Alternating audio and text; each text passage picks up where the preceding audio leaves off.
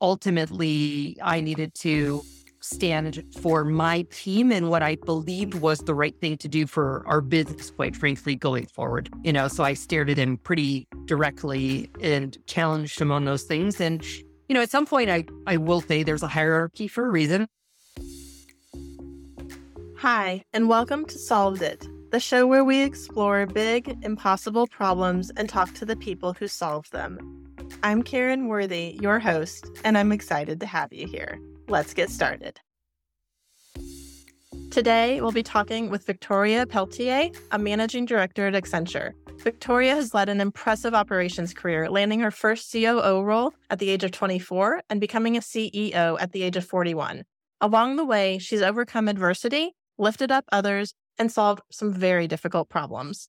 But before we dive into that, I'd love to start the story a little earlier. Victoria, welcome to the show. Thanks for having me, Karen. Glad to be here. Glad to have you as well. As I've gotten to know you, I've become even more impressed with your story, and I'd love to start a little earlier in your journey. Can you tell me a little bit about your early career and what challenges you faced when you were first starting out? Well, I started out much younger than I think most, and I think that comes from being adopted into a family with lower socioeconomic status. So I never had to worry about going hungry, and I always had clothes on my back. They came from Kmart. But anything I wanted above and beyond that would be something I had to work for. So I actually started working at age 11 in a hair salon, doing everything but actually cutting or taking care of hair, and moved and got promoted from there into, becoming assistant manager of the shoe store I worked at 14, to working in medical offices all throughout school and into university. And ultimately, what led me on the journey I am now is a very different path. I wanted probably from the age of 10 or 11 to be a lawyer. And so that was my path. And while I was in university getting my undergrad, I worked for a bank in their contact center. And within 6 months, I got promoted into a leadership role. And I stayed with them all throughout university and got promoted into a senior management role. And I thought, I'm just going to take a year off before I go to law school. And if I love the city they relocated me to, so I'm originally from Canada. So I moved across from Western to Eastern Canada. I lived in Toronto, and I thought if I love it there, I'll stay. If not, I'll go back and I'll just take a year off before I go to law school. And what I will tell you, Karen, is I did neither of those things. I never moved back out west, and nor did I go to law school, because what I realized, and this is one of the things I coach or mentor people on, is around, finding their joy and their passion and marrying what they enjoy doing with what they can be paid to do and what's, in demand. And I loved the operations world, the business world of being a leader. And so I chose to stay down that path, and I was a voracious learner. So I took my securities license. I went from retail banking into, the credit side, to ultimately leading a large operation in the discount brokerage for one of the large Canadian banks. And it was the experiences I'd had running those large operations and across a couple of different fronts that is actually what got me noticed by the recruiters that brought me in to be the COO of an outsourcing company that had large financial services clients at just age 24 as a brand new mother in a very big stretch role. Oh my gosh. How were you feeling at that point? That's a lot of stuff going on all at one time. There was a lot, yes. So there was a multitude of emotions swirling around. Again, new mom. I'm like, oh my gosh, can I, leave my son with, it was my mother-in-law at the time. I mean, so obviously great hands to be in, but am I comfortable doing that? There was a significant amount of imposter syndrome for sure. I was the youngest by 2 decades around the executive table. I was the only woman. I'm also part of the LGBT community. At that point, I was married to a woman. I now married to a man. So I felt kind of the only on a bunch of fronts. And also stepping into that COO role, everything except for finance basically reported into me. And I had led large scale operations teams, but HR and technology and sales and client management, all of these new functions began to report into me. So I had to get really comfortable quickly. One, saying, hey, I don't know what I don't know, which I've always been pretty good at that, actually, but leaning really heavily and finding the right leaders to run each of those areas that I had limited experience in.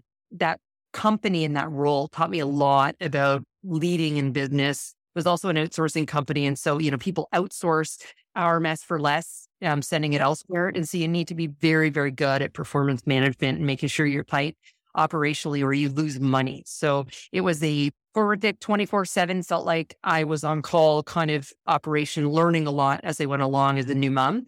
But really foundationally, I attribute a lot of my future career success and growth because of the foundation I learned there.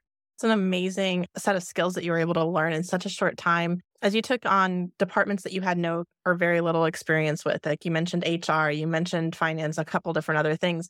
What was one tip or trick that somebody listening who might be taking on a department they don't know a ton about, what one thing would you recommend to them to help them learn through that learning curve quickly? Well, find the trusted partner to help you with that. So for me, I think of HR. So although I've been leading people and I understood a lot about HR policies and procedures, I was far from like a certified expert in understanding even some of the legal pieces. And so for me, I hired a new HR leader who came with that background, and she was my trusted confidant. And I asked her to help teach me as much as I asked her to lead the function as well. And so I think, my advice would be to, again, acknowledge that you don't have that expertise, do as much learning and be self-taught as well. And then finding the trusted people as coaches and mentors to you, but also the individuals that you trust with that capability and experience and skill set to lead. No, it makes total sense. So what happened next in your journey after this role? So my career, what was interesting is, and so obviously I said I never went to law school, but that foray, that journey into the business to business world was new, right? I'd come from a business consumer environment in a banking world. I loved the complexity that it brought. You're serving multiple constituents, in this case, a corporate client that paid our bills, but you're ultimately servicing either their employees or their customers themselves. And so there's a dynamic that comes with that I really enjoyed, and a lot of challenge in different types of work. So in the outsourcing environment, it was everything from initially it was mostly contact center or back office work, but whether that's finance, whether that's sales, whether it's customer service or tech support. So I learned a lot about a lot of different types of work across all industries. So that for me just kind of led me to, further down that path to stay in a professional services B2B environment. And so from there, if you looked at my LinkedIn profile, for example, some people will say, well, like, I don't see this linear path. And I'll say, it's not. They're tangentially, it's all connected. It's all B2B, consult to operate with technology in there as the enabler, but across a variety of different slices. So from the pure play BPO, contact center, back office, it became more and more technology enabled as time went on and less about the labor arbitrage to I shifted to corporate travel for almost a decade. And so again, we're providing technology to book travel online and consulting over how to do that and what kind of policies and contracts do you need, but ultimately running that. So again, consult to operate with technology enablement, but I learned a whole other part of the industry that I didn't know before. And that was the one where I ended up becoming president of a company in my 30s and ultimately led one of the largest corporate travel portfolios in the world, which was American Express. But then I shifted out of that. I made a personal decision to move back when my ex passed away, sadly, and we were divorced and shared custody of our children. I had to, that job at Amex had me on the road like 80-90% of the time. And so I moved back to a Canadian-based role where my kids were still based in Toronto. I had been working in New York with a role that had me doing less travel, but I shifted gears again and I went to Aon, where I started to do HR consulting, technology and operations. So at this point, I actually had some experience because HR had reported to me, but focusing exclusively on doing that for other companies was new. And that's where some of my passion around leadership and culture and developing that within organizations now became also part of my day job, working with CHROs and other C-suite executives on not only how to deliver HR services to their employees, but started to consult with them about how they looked at their own workforce and culture and the talent very differently. And that was just personally a passion of mine. And so it then became a day job for me as well. I can hear the passion coming through. You definitely seem like you love what you do, which is important. You talked earlier on about the joy and the purpose and the passion behind that. Yeah, absolutely. I think you need to, I've always had the 80-20 rule. And so, 80, looking to work for a company and in a role where at least 80% of the time you get up excited and going into work every day. There's always going to be the 20%, whether that's a mix of some people you don't enjoy, some clients you don't enjoy, some administrative stuff you just have to do. But otherwise, 80% of it should bring you some significant satisfaction or joy. 100% agree. So it was while you were at this, I believe at one of your corporate travel roles, when you experienced something that is pretty intense. You had, correct me if I'm wrong, 6 acquisitions in 18 months. I would love to hear where you were at the beginning of that journey and why these acquisitions even took place, and then we'll kind of walk through them. Yeah. So I worked for a company that actually, when I first started for them, it was even in a joint venture. So there was multiple transactions beyond acquisition. So we started as a joint venture with another corporate travel provider. We ended that joint venture, rebranded, and went public. And then we acquired 6 companies, so that the joint venture previously had a good partnership in terms of how we could operate around the world.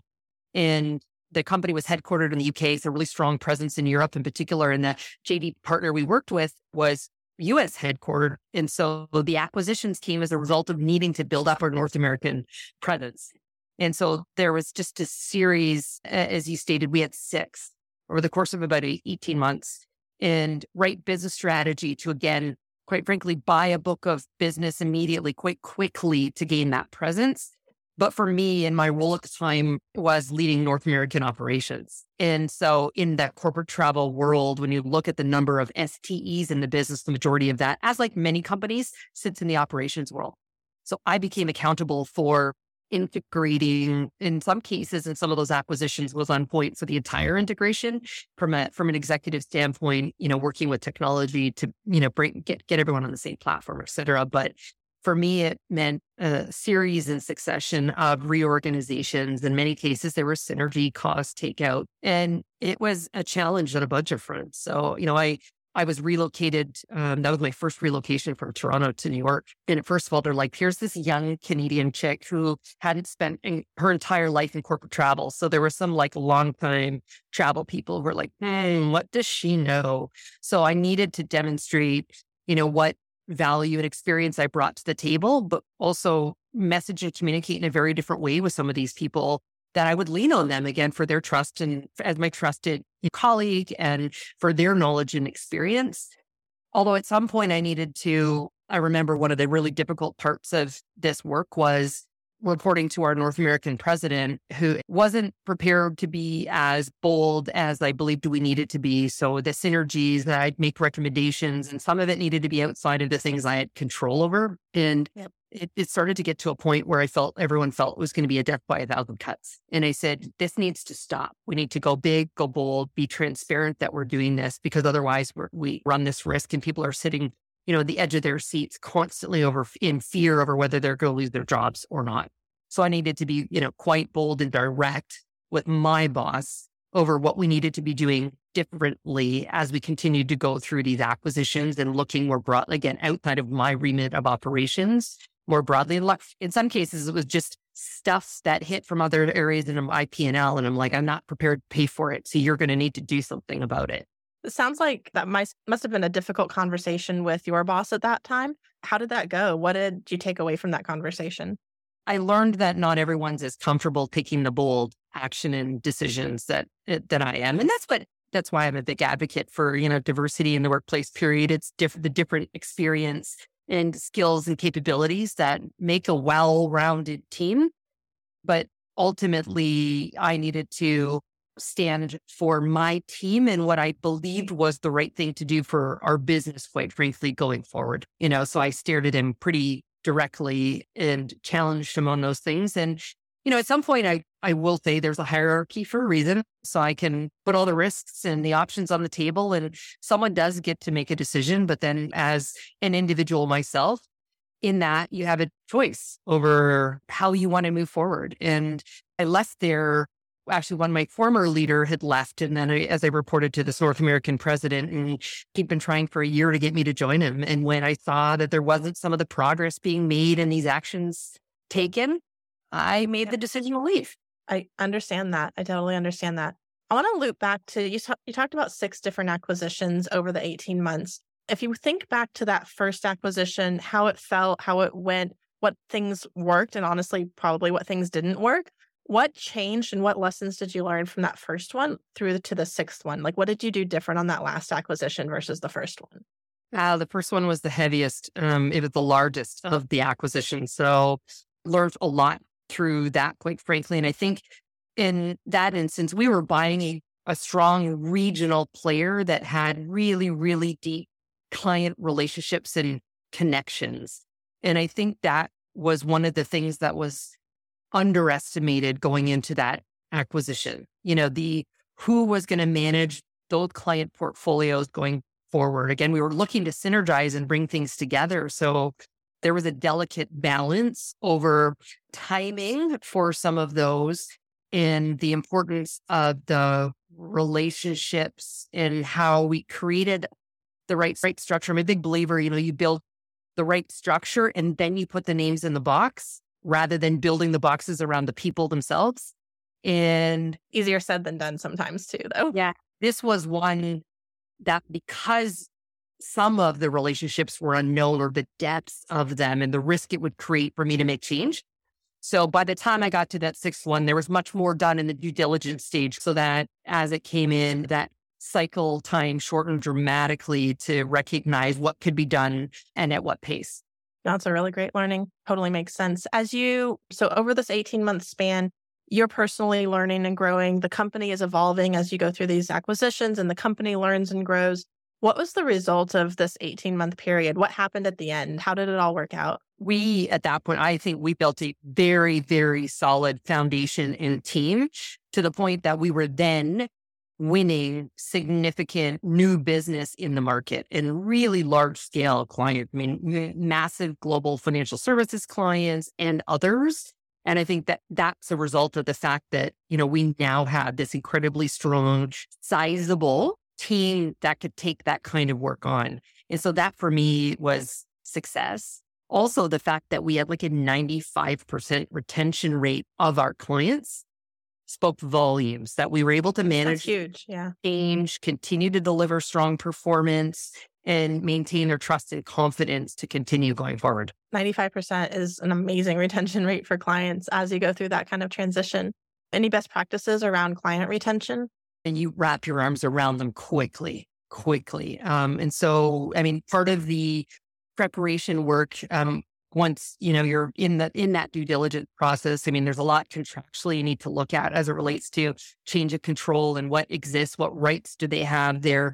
As I mentioned, understanding the relationship and dynamics and who's connected to whom is critically important. And I think much like, my approach to business period, whether it's with my team or in front of clients, is to be there, to be incredibly authentic and transparent with them.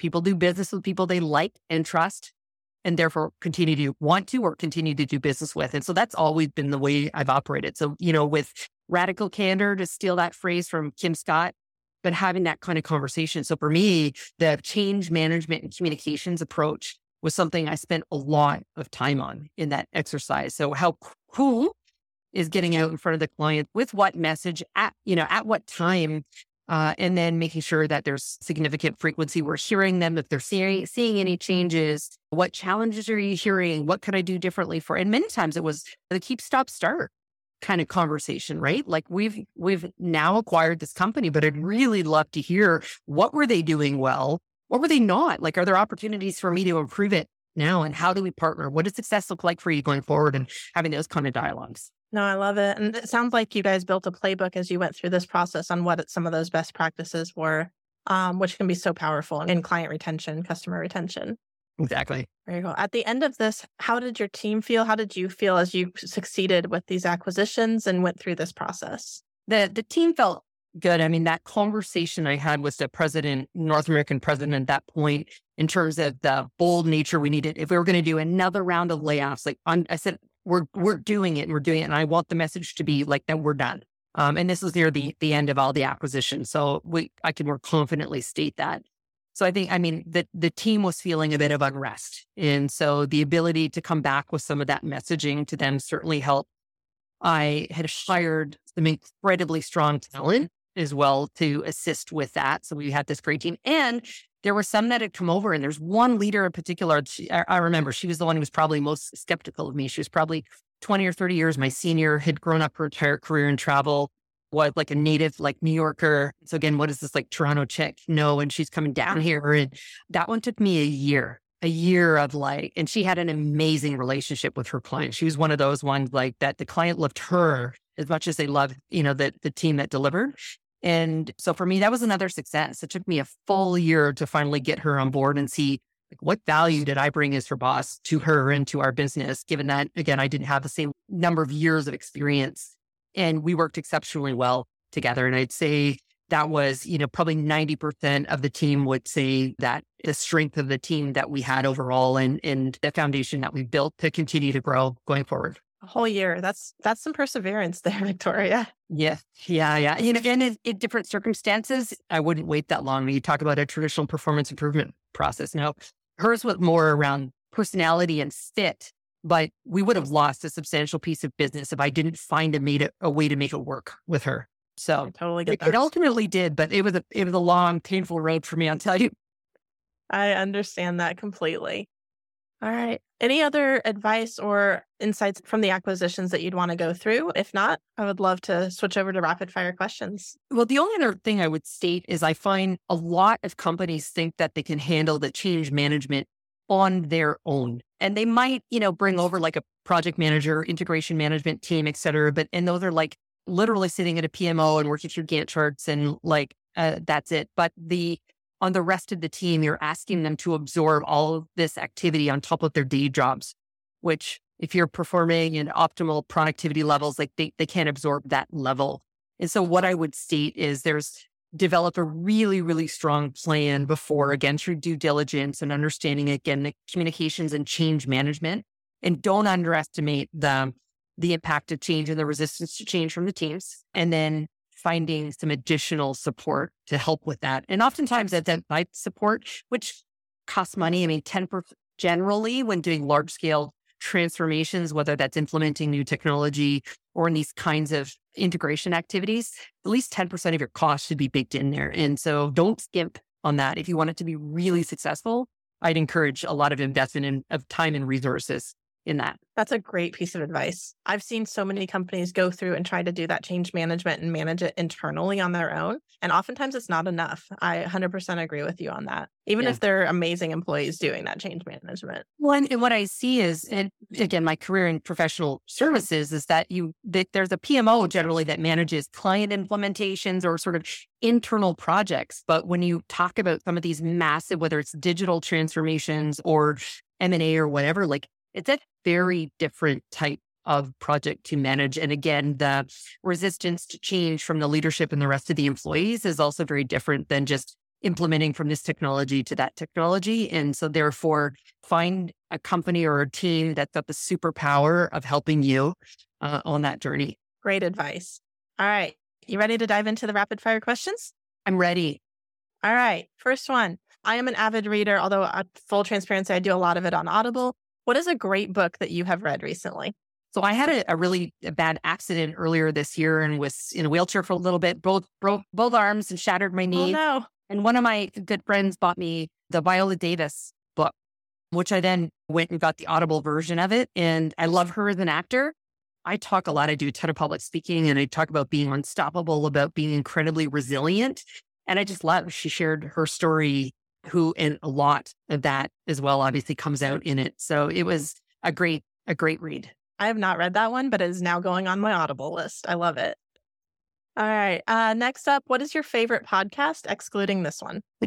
I just got my Spotify year and wrapped up. And so I would have said this anyway, but it reconfirmed it. So I listen to the daily podcast. I work out at the gym 6 days a week. And I start my day by listening to that, getting caught up on whatever the latest, news is and getting some information from there. I'm a member of Chief, the Women's Executive Network, and they have a podcast and there's been a couple of good ones there that I'll throw in. And then I'm a big fan of Simon Sinek and Adam Grant and Brene Brown. And there was a 2-part podcast with the 3 of them, which was it was amazing. Oh yeah. My gosh. Yes. If any of our listeners, if you have not listened to that one is amazing. Perfect. I am a big fan of self-improvement. I'm constantly looking for what I need to do to help myself improve. And then when I'm mentoring folks, I do the same thing with them. What are you actively working on for self-improvement right now? I'm incredibly self-aware. And it was something I think my adoptive mother, given in my early years, helped me build that muscle. And I hated it when I was a child. And she'd sit me down and she's like, Tori, we need to understand why you're like feeling. And I was like, oh, mom, like I hated it. But that for me is one of the things that helps me dramatically in terms of my own self-improvement is when I realize I'm having a strong, sometimes visceral reaction to something, to be able to sit back and reflect, like, why am I feeling this way? Why did I have that reaction? And so I would encourage, first of all, in terms of self-improvement, to get really good at staring back at the person that faces you in the mirror. One, but two, also having kind of a trusted group around you who can be radically candid with you and share some things that you just might not have perspective into. And then the next step of that for me is then around modeling the thought, action, language, behavior that you want to be and become, right? They talk about, how the number of days it takes for habits to form, and it might be uncomfortable and not natural. And it could sometimes take definitely longer than the 30 days or whatever they say for habits to form, but to continue to lean into the discomfort, doing the things that you've been reflective on that you need to change to drive the improvement. I love that.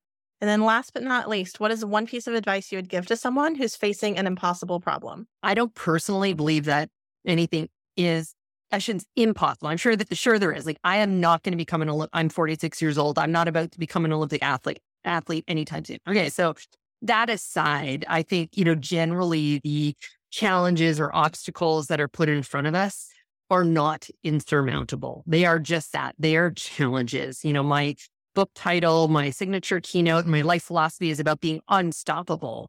And that just means that things are going to come our way. We're going to deal with them. Again, we're going to sit. I'm a highly emotional individual. I'm going to have an emotion, and then I'm going to pick myself back up, and I'm going to focus on the goal, the purpose, the mission that is ahead or that I'd set for myself, and the steps. And sometimes they're baby steps. And then eventually, that what seems impossible or insurmountable, we will have just taken that many more steps towards our goal. I love it. It's not an impossible problem. It's just a challenge, and one baby step at a time, we'll get there. Exactly. Perfect. Thank you so much for your time and for this conversation, Victoria. I have truly enjoyed speaking with you today and have learned so much. Thanks for having me. Thank you.